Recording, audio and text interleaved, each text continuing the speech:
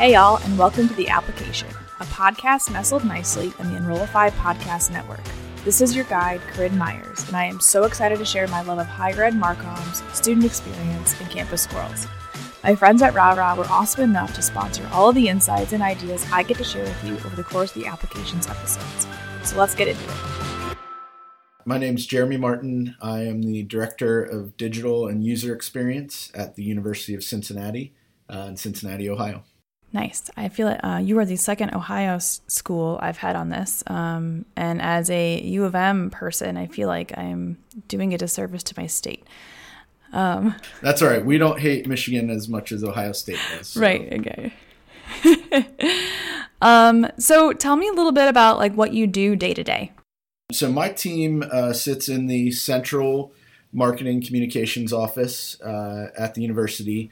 And we oversee just what my title says, digital and user experience, so mostly web, front end for uc.edu and other properties. We do a little bit of digital marketing work, a lot of back end. I've got two developers on my team, front end designers, content specialists, folks that oversee our SEO and Google properties and things like that. So that's really what we do day to day. So in terms of team structure, you're in the central comms office, you're doing a lot of web. Do you have like separate teams for social versus SEO, or are they all under just like one team? Yeah, so we're all under kind of the same Marcom umbrella, reporting up to our CMO. But we've got really three kind of units within our division. So the digital team, my team, we have a marketing and advertising team. That's where social sits, which is interesting, and I'd be happy to talk more about that. We used to have social on the digital team, and we moved it to the marketing team. And then we have also in marketing and advertising is our creative group. So we have a designer and a photographer, videographer. And then we have a content and media relations team. So they manage all of the external media relations and create a lot of the content for our social channels, our web channels, et cetera. So do you have a web designer on your team or on the team with the creative people? Great question. On my team. So in the last probably 3 or 4 years, our design teams have really started to work more together.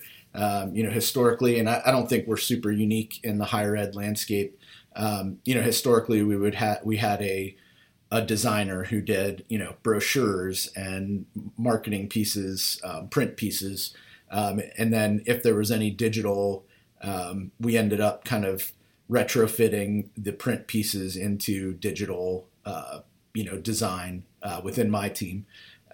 So we've been able to kind of shift that over the last handful of years, which I think has been great, where our designers are working much more closely together, ideating at the same time, working a lot of times digital first, to ensure that what we're delivering is a good experience for the user and not just, PDF essentially of what was sent out print-wise. And let's talk about the social team movement. So it was under web or digital, I guess, a digital team, and they've moved to the advertising team. Why? And what shifts happened with that? Yeah. So I've been in this position since 2012. And prior to this, I worked in athletics actually here at UC as well. And I did a lot of PR, but also I'm going to show my age a little bit. I was kind of starting some of the social channels over there in athletics in my time there. And so when I took this job, it was really focused on social, more so than web. We had 2 web folks. They weren't even really specialized. Although since I've gotten here, one of those carryover stake has become more focused on design, web design. But in his initial time here, he was really just like anything web. And we had 1 developer. And I was kind of managing social. So if you can imagine 2012, those networks. I don't know, Facebook been around for 7 or 8 years at that point. Twitter was relatively new, 3 years old maybe, but not super popular quite yet. Instagram wasn't really, a huge deal quite yet. So there was this need for a social, some sort of social oversight. So that was really where I came in when I first started here. And as the team grew and as we kind of built some goals around marketing efforts, social became, the web really became a focus of where we wanted to drive traffic and a tool that we wanted to use as a front door for prospective students and all of our audiences from a marketing perspective. And so social became something that we knew we needed more hands-on. And so eventually I had students, wonderful student workers over the, 5 or so years that I was overseeing social. And I was really kind of, the buck stopped with me, but really those students did a lot of the day-to-day work and were really involved in it. And we were able to build some processes and things like that made it work, but it definitely wasn't, being run as efficiently or as powerfully as we knew it could be. So in the last, 2 years, maybe 2-ish years, we were able to hire a full-time social media manager who sits in the marketing team. And I think the reason for that really is because our chief marketing officer, Nicola Ziotti, really put a lot of effort into driving kind of business goals with social. So it was really seen more as a marketing tool than a engagement tool. I know I've listened to a couple of your podcasts. I know one of the ones you talked with someone who was managing social, and there was a lot of discussion about engagement. And I tend to lean that way. I think engagement is really where you can plant your flag, so to speak, with social. But there was an effort really put forth to make it more of a conversion tool and a marketing tool. And so that's kind of why it switched teams.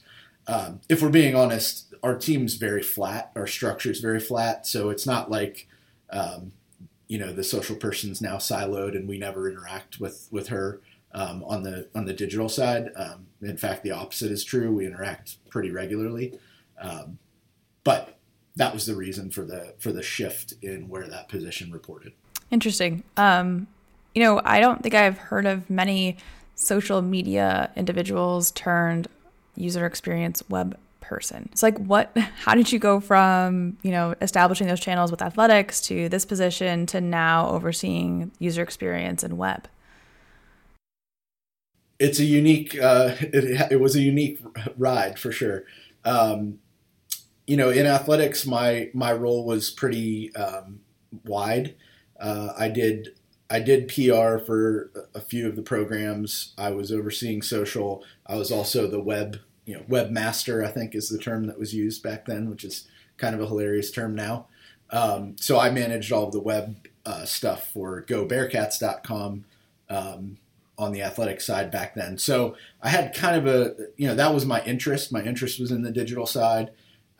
So moving into the role that I did here with the university, I was working under Donna Hamilton at the time, who was our director of web communications, I believe was her title. And shortly after I got here, she announced her retirement.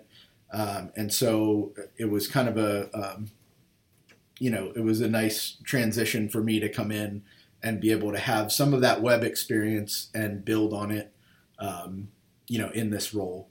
So social was really what I was hired for, but I was doing some web, secondarily. And then when Donna transitioned out, I think it was a natural fit for me to kind of slide in to that role. So I don't have any, official academic background or anything in digital or in user experience. A lot of it has come from just experience that I've had in the industry and research and stuff like that. So if anybody is interested in going into that field, I'm not sure there's a a major in many colleges for it. Some are starting to have maybe a little more digital design and things like that. But I'm not a developer. I didn't go through any sort of like computer science degree or anything like that.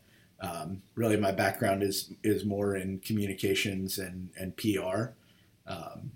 But the digital side has always been interesting to me. So that's kind of how I ended up in it. I find it interesting that user experience is in your title. I don't often see that included. Why do you think that is? And is user experience like the main focus of your day-to-day, or like how are you like approaching that user experience versus, I guess, general web oversight? Yeah, I think historically our division had called it web communications, and I think that's probably relatively common across the industry. Web communications, digital communications, things like that. It's probably just different nomenclature, but I think what's important about using the term user experience is that oftentimes we struggle to put the user first, especially in a higher ed environment. With all of the different deans and department heads and faculty members that are involved, you often can get stuck in the slog of like how to get something done. And what we've found over the years anyway is, if we're able to put our user first and do testing and have research behind reasons that we're making, taking action on things, that can go a long way versus just trying to be, hey, we're the central Marcom team and this is the way we think it should be done. A lot of people don't necessarily take a lot of stock in that, especially the folks that are in academia. But if you can show them research and you can really talk about what the user journey looks like and get at the heart of what they're trying to accomplish, we've found that can be successful. So that's really probably why the term is used. I don't know if I have an official answer for that. I don't know that we had like we didn't have to go through HR and make a whole bunch of different changes for it. That's kind of the working title, but I think it really reflects what our unit does and where our focus is. So in terms of user experience, which essentially comes down to student experience and why I asked you to be here, because we talk about student experience through these episodes.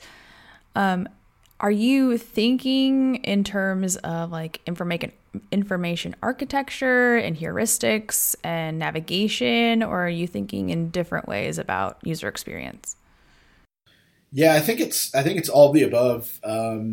We went through a pretty big web overhaul about 6 years ago. Well, about 6 years ago is when we started the project. It is still ongoing, but we've made some really good progress over the last handful of years. And that was one of the, if I go back to my time when I started here in 2012, one of the things that our relatively small team did at that time was, put together just kind of a SWOT analysis and some goals and things that we felt like we wanted to accomplish.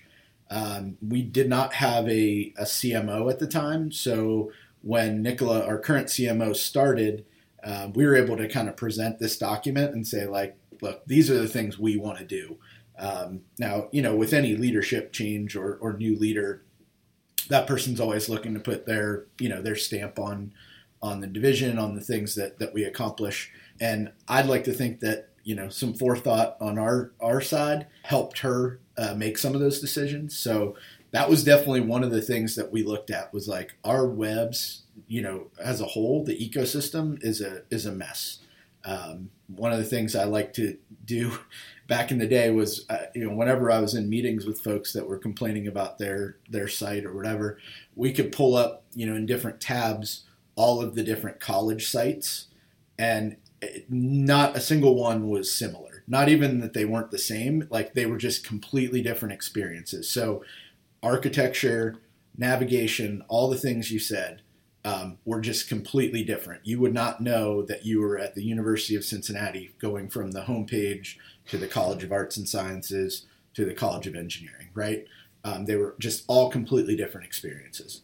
So that was really something that we focused on early on in my tenure and in our CMO's tenure, was to dive into that project. And again, anyone in higher ed can tell you that's like a death project, right? Like trying to pull all these different colleges with all these different types of leadership. We're a dean-heavy, dean-centric model here. So, each of those colleges kind of has their own fiefdom a little bit, manages themselves differently. And so anytime you go into a meeting, if I would meet with like the Council of Deans and say, all right, everybody, we're going to build one, cohesive website, you'd just get laughed out of the room. And so we really had to figure out how to best go about that. So a lot of it started with information architecture work, some testing, some discovery, user testing, card sorting, working with all these different units to just understand really what they were trying to accomplish. And at the end of the day, everybody, as different as they are, they're all trying to accomplish the same thing. And it really comes down to two pillars, and that's recruitment. They want students, they want better students, they want more students, and then reputation management, right? We want to look good. We want people to know that we're one of the top, 100 colleges in the country.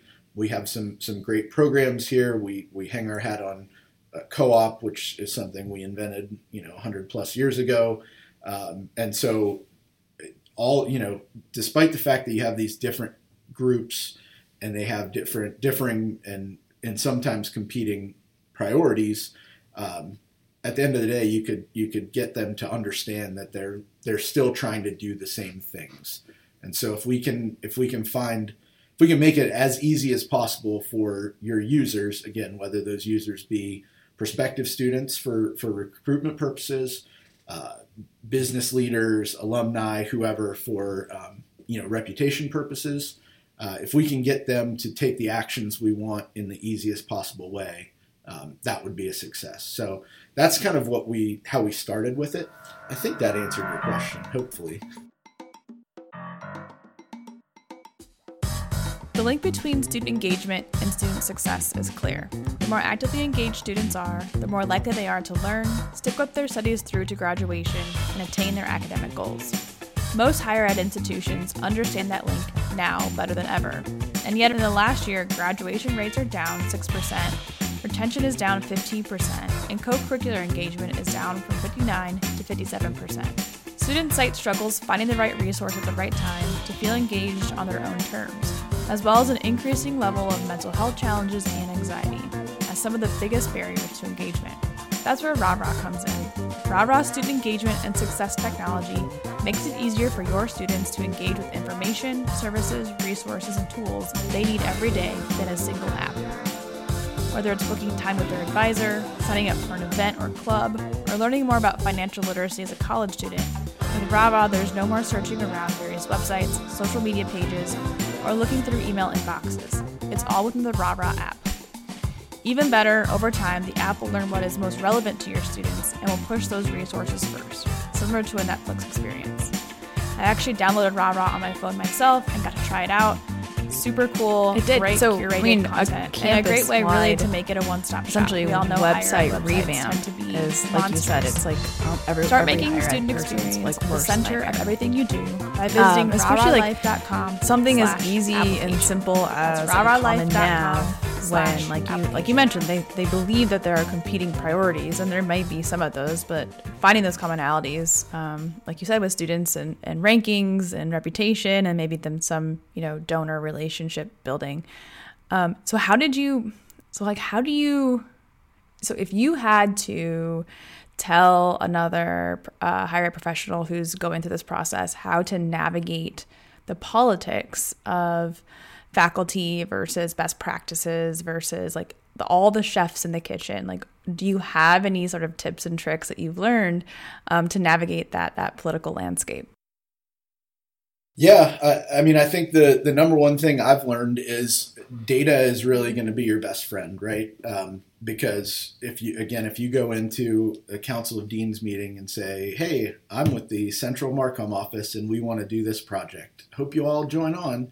They're not going to, right? Again, you'll get laughed out of the room. But if you go in with a data-focused approach, and you can back up the claims that you're making, and you can show all these decision makers that, hey, these are your users, and this is what they want to see, and this is how we propose we have them see that. You're going to be much more successful. I know that sounds simplistic. It is absolutely not. I mean, it's a lot of work, and as I said initially, we are 6+ years in. We started that project. I think we did the RFP in 2015, so it's almost 7 years probably. And we do have, the good news is there are only like a handful of smaller sites out there that are still kind of stragglers that have not been refreshed. But we're also at the point now where we're 6 or 7 years in for some of those sites that we did at the beginning that they need it again, right? We went through the process. They followed along. They did all the work. They did everything they needed to do. And then we stopped holding their hands, and then it becomes an immediate issue again, right? When left to their own devices, it's hard for a user in, let's say the College of Engineering, to make the argument to their dean that they don't need a dean's corner on their, homepage. I can make that argument, and I don't have a problem having the conversation with the dean and being the bad guy. So I've said that through this process all along. I've taken my share of slings and arrows. I've stood in front of, every group you can stand in front of, from the Council of Deans, President's Cabinet, IT Council, Alumni Foundation Board, all these different folks, and walk through this project, and answered some good questions and some really dumb questions. And just kind of been the buffer as much as possible for those folks who actually have to do the work at the college or unit level. So really, I guess my answer to that question would be the data side of it is really important. Any testing you can do, any sort of discovery and documentation you can have when you're trying to have these conversations with decision makers can only help you. So when you got buy-in, and we're looking at optimizations you could do, not just obviously look and feel, but through the lens of that student's journey and experience through your website, were there like must-haves or must-changes you were looking at in terms of, again, user experience? Yeah, I think what was interesting to me was one of the major things we found out working through the vendor that won our RFP when we did a lot of the research was, the program finder, the ease of being able to find, do you have the program that I'm interested in? Because as students are looking at colleges, if they're interested in mechanical engineering and you don't have mechanical engineering, it doesn't really matter what else you do well and all of the other selling points that you have as an institution. They're not looking at you anymore. So again, at UC, we're lucky to have somewhere around like 800 different combinations of majors. So we feel like that's a strength, when folks are looking at the institution. But that was really like the one must-have that was that came from some of our research initially was like, we need to be able to tell people in the easiest possible way if we have the program that they're interested in. And so what that kind of came to was what we call a program finder. That's not really a creative term. It is a way to find programs. But we have that built into several of our pages, including our homepage. And we actually are hoping to continue to evolve that. That's part of our FY23 plan, actually, is to continue to build that out and improve it a little bit, optimize some things. But, there's a lot of steps that you've got to be careful of for any institution. You're dealing with accreditation and things like that, and making sure you have consistent messaging, consistent information about those programs all in one place. So we have kind of a homegrown, it's called e-curriculum is what we call it on campus here, but a homegrown database of all of our program information. And so what we ended up having to do, my team had to do was build, APIs out of that database and program pages and templates that we could pull all of that information out and deliver it on individual program pages and through a search function. So that was what we spent a good portion of the initial build of this web project on, was really getting to that user experience, so that as a student, I could go to uc.edu, do a search for something that I'm interested in. And the search, how search works too, right? So we couldn't just put in mechanical engineering. Interesting. I want to come back to the search function. That's what you but first, major in. So I've been thinking about this idea of the search functionality was easy disqualifiers, right? So built in. Consumers in general, if you have a million options, but I think it's you're looking for ways to easily disqualify options. Of the web puzzle. And in higher ed, it feels like, based on what I'm hearing and experience, that something as simple as being able to find the program you're interested in, or something that you think you might be interested in, this kind of content available on the website via this program search. If that student can't find it, that's an easy disqualifier, and that automatically kind of removes you from the list. And like this journey from they've got too many options, they need to, they have met, it's overload for them right now. How can I easily disqualify my options? And this is like a super simple way, right? They want to know programs. Do you have what I want to do? And are you going to provide that information? And something as easy and simple, not maybe easy, but the idea, the concept, the simple concept of applying what they already know. They already know how to search. They're searching Google every day for lots of things. Applying that same logic to the ability to find a program and not have to know what school or college it lives under, not having to know necessarily exactly, like you said, the exact word for it, but being able to use the search bar to find programs and instantly be like, all right, I'm not going to disqualify this option because I've immediately found something super easy that I need to know if yes or no, and then I can, move on to those next steps in determining, comparing A to B. So in terms of this program finder, I guess I would imagine that you're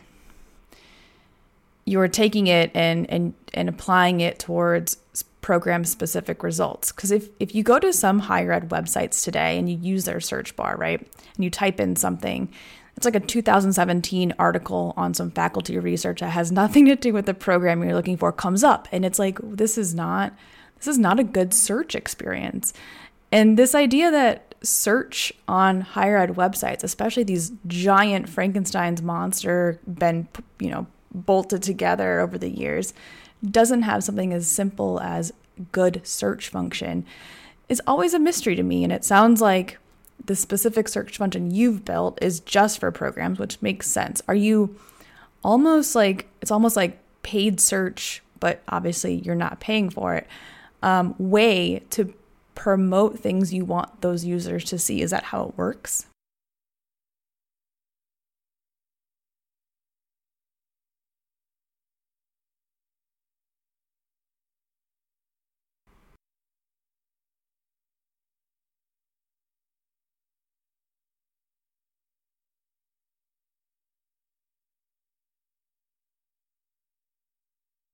Yeah, to a degree. I think we still struggle with the site search, to your point, because all higher ed sites, right, are these Frankensteins that are bolted together. That's a great analogy. We've done, a lot of our work, again, initially with this project was to clean that up as much as we could. We got rid of a lot of, one of the things we did was cut probably 40% of our weight in pages across all of our colleges and units and everything. In fact, I'd have to pull it up, but I've got a giant spreadsheet that we had built out for this project, and I think 50% actually was our goal, to cut 50% of each site's size. And so we had all these different columns, total number of pages, and then total number of pages as a as a goal with a 50% cut. And we didn't get there, but I think the idea was there, and folks could visualize it then as they were looking. And everything you said about search is 100% right. And so we were able to use that for those folks as they're trying to refresh their sites, saying, look, if you want people to find the information about your program, your college, your degree, whatever it is, here's a provost message from 2004 that shows up prior to your page showing up. So let's get rid of all that stuff, and it will kind of self-optimize a little bit, right? I want to go back to, I think the search is very important, but I think another piece that when you're talking about the disqualifiers, that's another great term. One of the things that we really focused on was, as a consumer, and especially we know audiences now, the student audiences, they're digital natives, right? They've grown up with technology. They have a computer in their pocket at all times. We need to make sure that our experience matches that and that expectation. And again, that's sometimes a challenge when you are trying to match the expectation of a dean or assistant dean or department head versus a 16-year-old. There can be some dissonance there, right? And so we really focused on mobile friendly, mobile first, quick page load times. There's no such thing as above the fold. Folks in this generation now, moving backwards. I sound like an old person, but the younger generation, they're used to scrolling. They know that they're going to get on their phone and scroll. So I don't have to have everything on that initial load before they scroll on their iPhone. They're going to scroll down anyway. So how do you best present the things that you want them to see without trying to jam everything, quote unquote, above the fold? So that was a big piece of that, and I do believe that is a disqualifier as well. As a consumer myself, that's a super good point. I mean, you've seen there's research out there. I think it was Amazon or some large e-commerce business that improved load times by like 1.3 seconds and saw millions of dollars in revenue come back just because of that's that load something time. that we looked the expectation at. I didn't want to miss that when instant. You said the We disqualifiers. instantly That was a great need point. it to load, otherwise we're like bye and we're not coming back.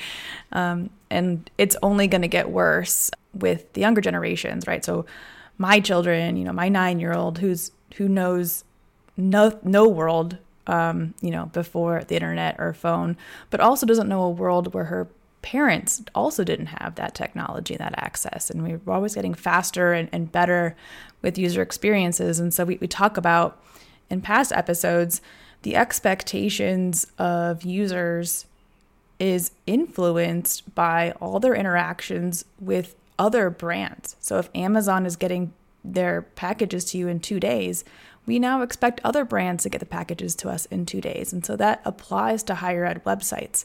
And if they're hard to navigate and they're not meeting expectations of all the other experiences we've had with really fast websites or really great websites or clean websites, then again, we're disappointed. We feel like the website basically isn't helpful. And that impacts brand of the institution. And again, it, like you said, they just may leave. They may just decide, all right, that's an easy disqualifier. Your website's not even meeting my minimum expectations of how a website should operate.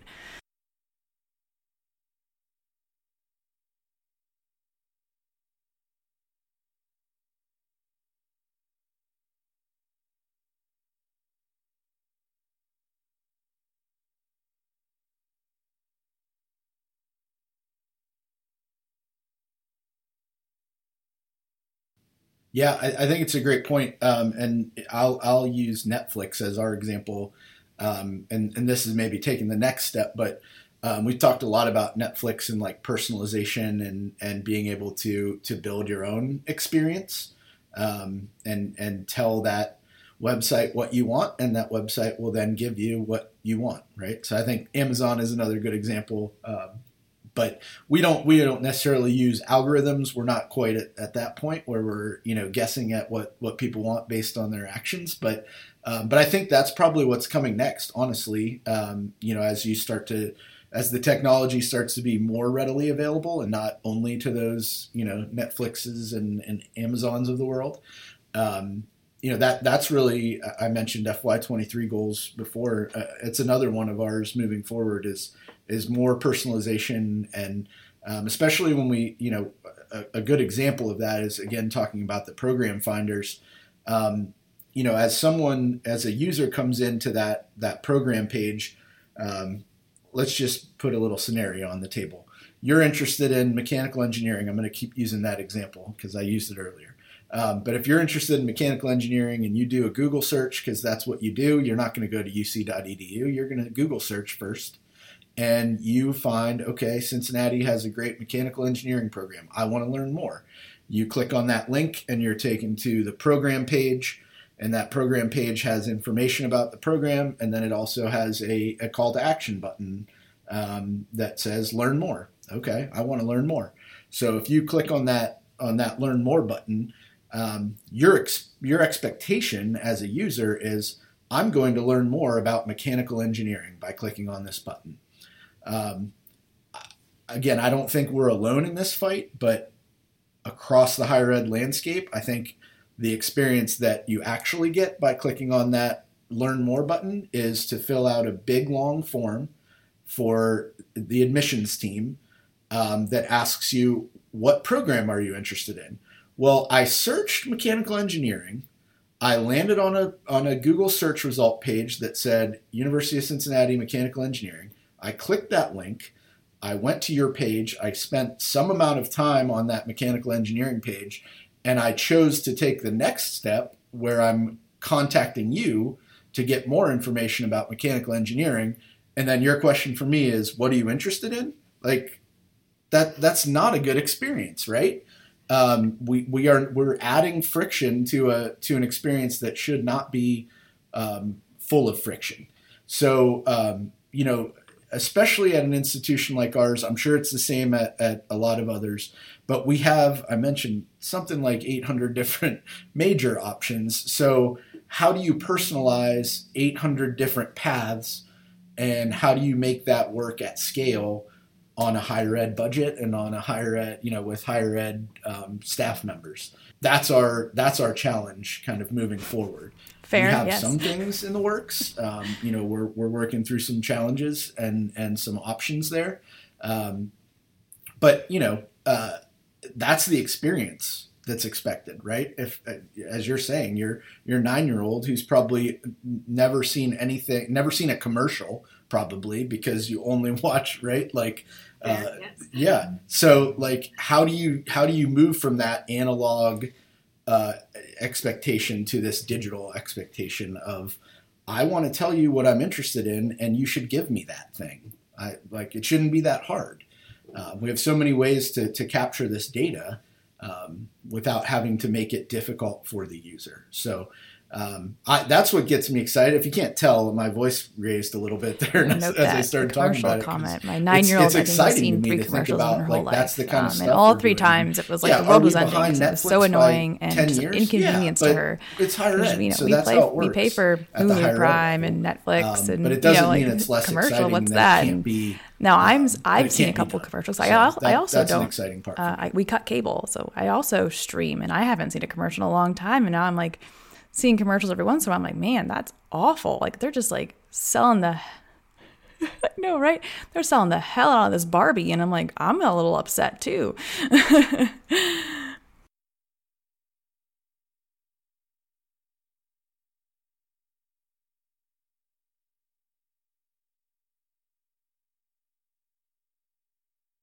Awful. How did we ever live through this, right?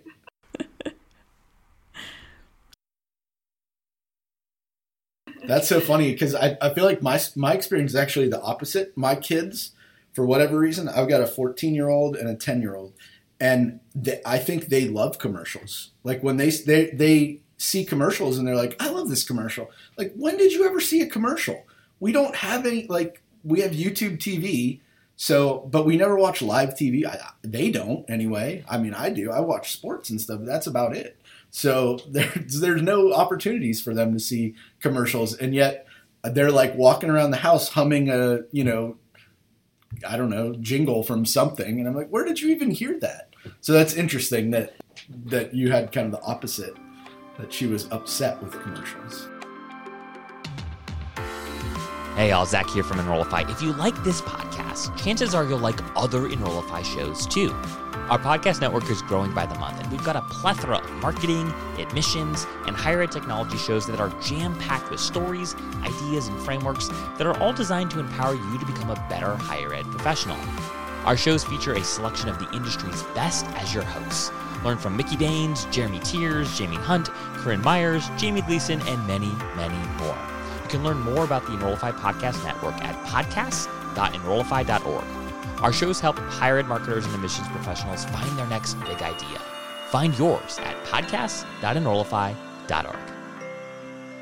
You wonder with the lack of commercials that maybe they'll become more, that they'll convert more people because they're like now this like, yeah, exactly. Because like we haven't seen them. We became numb to them because there were so many, and now we haven't seen them for a long time. Now maybe they'll become, better at performance. Yeah, it's like bell bottoms, right? Everything comes in and out of fashion.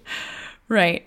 So going back to this idea of personalization, and this Zach and I on a different episode talked about this a little bit, and the idea of how other websites, they have you log in and all your information is saved and your preferences and things like that. Whereas, higher ed doesn't necessarily do that until you're already kind of in either have applied or enrolled or super far down the funnel. But I also think this idea, so Netflix is a good example, but this evolution, I believe, of social consumption through TikTok and this idea of AIs promoting discovery as well based on, preferences and past experiences. And, Facebook, or aka Meta, is now deploying the same AI framework, right? People want to also discover. They want things personalized and specific to them, but they also want to discover more content like that. And so this idea of social changing the way we consume social content, and then this idea of personalization on websites. And in the very basic form, this is at the end of an article, finding you may also want to read these following articles. And I think I like the idea of a student thinking maybe they want to do mechanical engineering, but universities and institutions, college and schools, helping them say, you know what, you may like mechanical engineering, but maybe you should also consider these other things. Or if you're super into mechanical engineering, did you know we also offer this specific club or support system or something very specific to this major? And this idea of creating an ecosystem of resources and discovery around these students, right? Because maybe I'm weird, but when I started school, and when I started at community college, I had no idea what I wanted to do. That was really scary to me because the expectation is I should have my life figured out when I was 18, right? Whether it was expressed or not, you assume that you should have your life together. And so I would have loved I actually started pre-engineering classes thinking that's what I wanted to do, when in reality, it really wasn't. It was just kind of what I was good at. And I would have loved to have content, helpful content, especially that I could, self-service content, which, is content that is not gated. I don't have to ask for it. I don't have to fill out a form and, hand over my firstborn to get it. Content available to help me navigate those kinds of questions. And that comes back to the idea of this personalization in websites in higher ed, and even simple logic, because websites today, blogs today, very simple blogs today are doing you will probably like this if you read this kind of logic. So I really like that idea. And like you mentioned, this evolution potentially of websites, specifically higher ed websites, getting better at serving the content that matters to that user when they want it, and in the right way, right? There's also different kinds and different ways to consume content, blogs and videos and infographics and things like that. So it's a super interesting idea. I think 2023 is probably too soon, Jeremy. I'm not quite sure. Well, so, I have a lot of responses to that, to what all the things you just said, and I have to organize them so I get them in the right order. There's a lot of what's great about all the things you said is I feel like we're doing several of those. So that's good news. Now, are we doing them well, and are they successful? That remains to be seen. But a lot of that stuff we are doing. So another major piece of the Web Refresh project that we took on a handful of years ago was building a news system. So again, traditionally, I think at institutions you have, professor does thing, right? That's the news. This faculty member won this award. That quite literally that faculty member and their significant other might be the only people that care about it, right? We have so many of those, and it's great, and we don't want to discount that. But is that the kind of content where our users are looking for? And is that the kind of content that's going to have to take a prospective student user from interested to intrigued to applying or requesting info?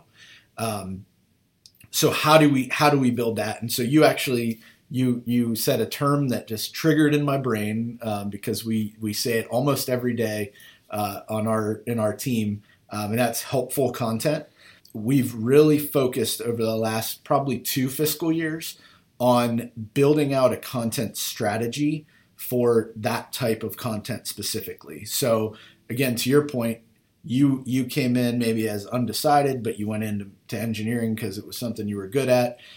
What we're trying to do is build content for incoming students, juniors, folks like that could be found in any Google search. Like the ultimate goal would be for that stuff to show up on the number one SERP result, for specific keywords and things like that. But it also ties into our, I'm using air quotes, quote unquote, news system. News doesn't really do it justice, because I think news is portrayed as professor does thing, right? Or student wins award. And that's news content. But we also have this other content that can be helpful. It can show you what is available to you at the University of Cincinnati. It can show you processes that may or may not involve the University of Cincinnati. How to fill out your FAFSA form. 5 tips on writing a killer college essay, right? Things like that even that title sounds like something you would see at the bottom of a Huffington Post article, right? It's like, those are the kinds of things that you see via Outbrain and all of those content distribution channels. But we want to build those organically and focus on SEO and focus on keywords and really try to build a stable of that type of content so that our users find us, right? They find us organically and then can take that journey with us, whether they apply here or not. Obviously, we want them to apply here. We want them to become students at the university. But if they go on that journey and say, oh, yeah, this is interesting, five tips on writing my college essay, then they're going to be served at the end of that piece, just as you said. You may also be interested in, what to pack for your first college trip or whatever. And so those pieces kind of build on each other. And yeah, obviously we have some marketing, built in there. We have RFI forms so that hopefully we can get those folks into our funnel somewhere and send them more direct marketing messaging.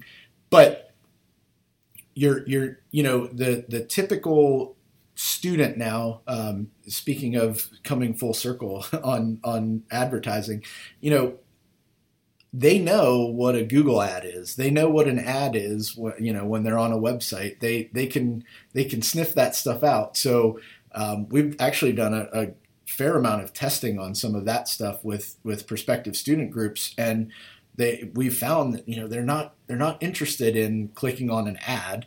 They're interested in being served content that's interesting to them, right? And so that aligns with, I think, everything you just said about the personalization and the Facebook approach to things and the Netflix approach to things. I don't want to click on an ad. I know that's an ad. I know it's promoted. I know somebody's trying to sell me a product or an experience. I don't want that. I want to go through it organically and find the thing that I'm interested in. So that's really, I think, another major approach that we're trying to take. It's been a challenge. I think, again, if you think about the dissonance between 16, 17-year-old prospective student, digital native, to, director, department head, dean, probably 50, 60, not a digital native. How do you reconcile the two and say, look, this is really the right approach? Well, are we okay with, information security, and how do we can't get stuck, Facebook is crazy. That's too much information. We can't steal their identities and all this kind of, okay, well, there's a middle ground, right? There's somewhere in the middle where we're not stalking these folks, but we have, things at our disposal that we can leverage to get in front of them. So we are using a tool through our vendor that basically is just kind of a user cookie. I mean, that's probably the best way to put it, on our site. And so we're creating these profiles on users based on IP address and that kind of stuff. And we can see what kind of actions they're taking, what they're looking at, how long they're spending on certain pages. And then there is kind of an algorithm. I'm not gonna go as far as calling it an AI, but an algorithm on the back end of that tool that creates a score and a kind of a user identifier for that individual, and says, okay, this person has spent X amount of time on admissions type pages, so we can bucket them as a prospective student. And so we start to bucket the users up. And then we've actually been able to integrate that data with our instance of Slate, which is our CRM. And we can then take that data from one to the other and really build out useful profiles on what a user has done on the site. And then once they fill out a form, we can attach a name and interests and all the things that they actually give us to that, and put the two together and really build out a robust kind of identifier of that person. So yeah, all those things you said, I think you're 100% right. We're all working in that direction. None of us have the Facebook money, right, to have hundreds and hundreds of developers working on this every day. But we're getting there, and I really do think that's the direction that everybody's going to be in the next handful of years from a higher ed space, because it's so competitive. We know the demographics of college age students across the country, and so trying to recruit those students to your institution is just getting more and more difficult. And those are the institutions that are doing that well are probably the ones that are going to be successful. Kind of a final thought before we wrap up here. The idea of creating content, like you said, 5 steps to filling out FAFSA for what you should pack for a campus trip. And this idea of overly helpful content that is not necessarily going to always lead to an application, but helps the audience's affinity audience, essentially, right? An audience that's larger than the core audience you're going after, and has potential, but maybe nothing ever comes of it potentially. And this idea that it's a brand experience that you're creating here, because I assume that most institutions, higher ed institutions, have some sort of brand promise or pillar or whatever that says we want to make education more accessible, and we want to ensure students are academic, that they excel academically, that kind of stuff. And to create content that does that. It helps facilitate those goals as a brand, and you put your brand on that content. You are creating your brand, right? Because brand lives in the heads of consumers. You don't really necessarily get to control what your brand is. All you can do is influence the expectations and experiences that people have with your brand. And so this idea of overly helpful content that doesn't necessarily lead to an application, but does help facilitate those pillars you're trying to communicate and uphold and live by is such an interesting concept. And it's not new to outside of higher ed, right? HubSpot does this all the time. They write loads and loads of content, super helpful. And you may never use HubSpot in your life, but hey, you know what? HubSpot provided that information and resource, and you're probably going to recommend them because of how helpful they were to you, even if you don't use it yourself. So I think it's an interesting ripple effect, honestly. It's creating goodwill, putting your brand out there on experiences that you want prospective students to have, regardless, again, if they become students. But again, it makes them think of you when they're thinking about helpful content, and maybe they share that with a friend who does end up applying. And so this ripple effect of that overly helpful content, by simply asking what students need to know outside of lower funnel questions. These are upper funnel questions, right? And how can you answer those questions without any strings attached on your website in a way that they could find and search, and they're coming again to your website to read that content. They're seeing your brand, they're experiencing your brand. I think it's such a missed opportunity, especially for students who are searching for that content near you, that a geography element to search is going to help with those results. And so it's a huge opportunity, I think, for institutions to really help the community at large, while also benefiting, I think, from the brand experience they're creating with those individuals. Yeah, maybe cut this part out so that nobody else gets this idea, okay? Because it's competitive enough. Yeah, no, I think you're right. And it's interesting, you mentioned the affinity piece. We really, when we started talking about this, we were looking at healthcare systems kind of as the model. You think about like Mayo Clinic and Cleveland Clinic and places like that. This is what they've done, and they've built, outside of WebMD, right? If you go to search for, do I have cancer? You're gonna get the Mayo Clinic's page where they're talking about here's what we know about X, Y, and Z, and it's because they've put this real focused effort behind building that content, building a strategy, and having thousands and thousands and millions of visitors come to their site over the years. And now they have this really strong presence, right? So, absolutely. From a brand standpoint, is the University of Cincinnati going to be the Mayo Clinic of, higher ed communications? I don't know, but that's a great goal, isn't it? I mean, doesn't that sound amazing? Doesn't it sound like it would get people behind it? If you're trying to sell that up the chain. That's really what we were, where we started and what we were looking at. And we built this, I mentioned the news system earlier. We built this system really as an inbound marketing system, right? Because that was the real missing piece, to your point, from higher ed experiences. Every higher ed website has, a flashy photo on the homepage, and by the numbers, 300,000 alumni worldwide and all of that stuff. That's great. And it's important and people want to know it.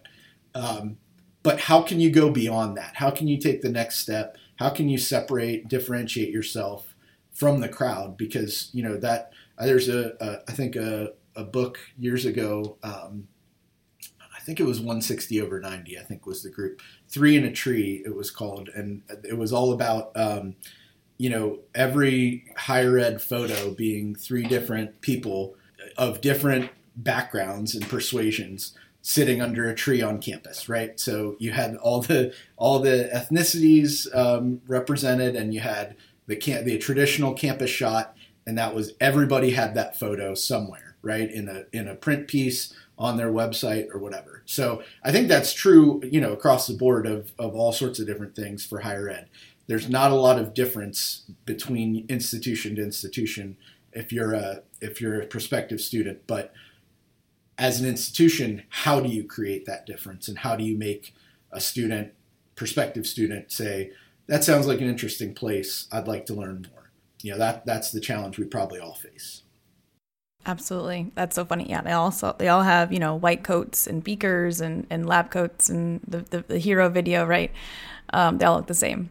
So I told you we wouldn't have any problem talking for an hour, but we are here, and we're going to wrap this up and let you get on to your day. But thank you so much for being here. I've loved the digital experience talks a lot, especially as they intersect and overlap.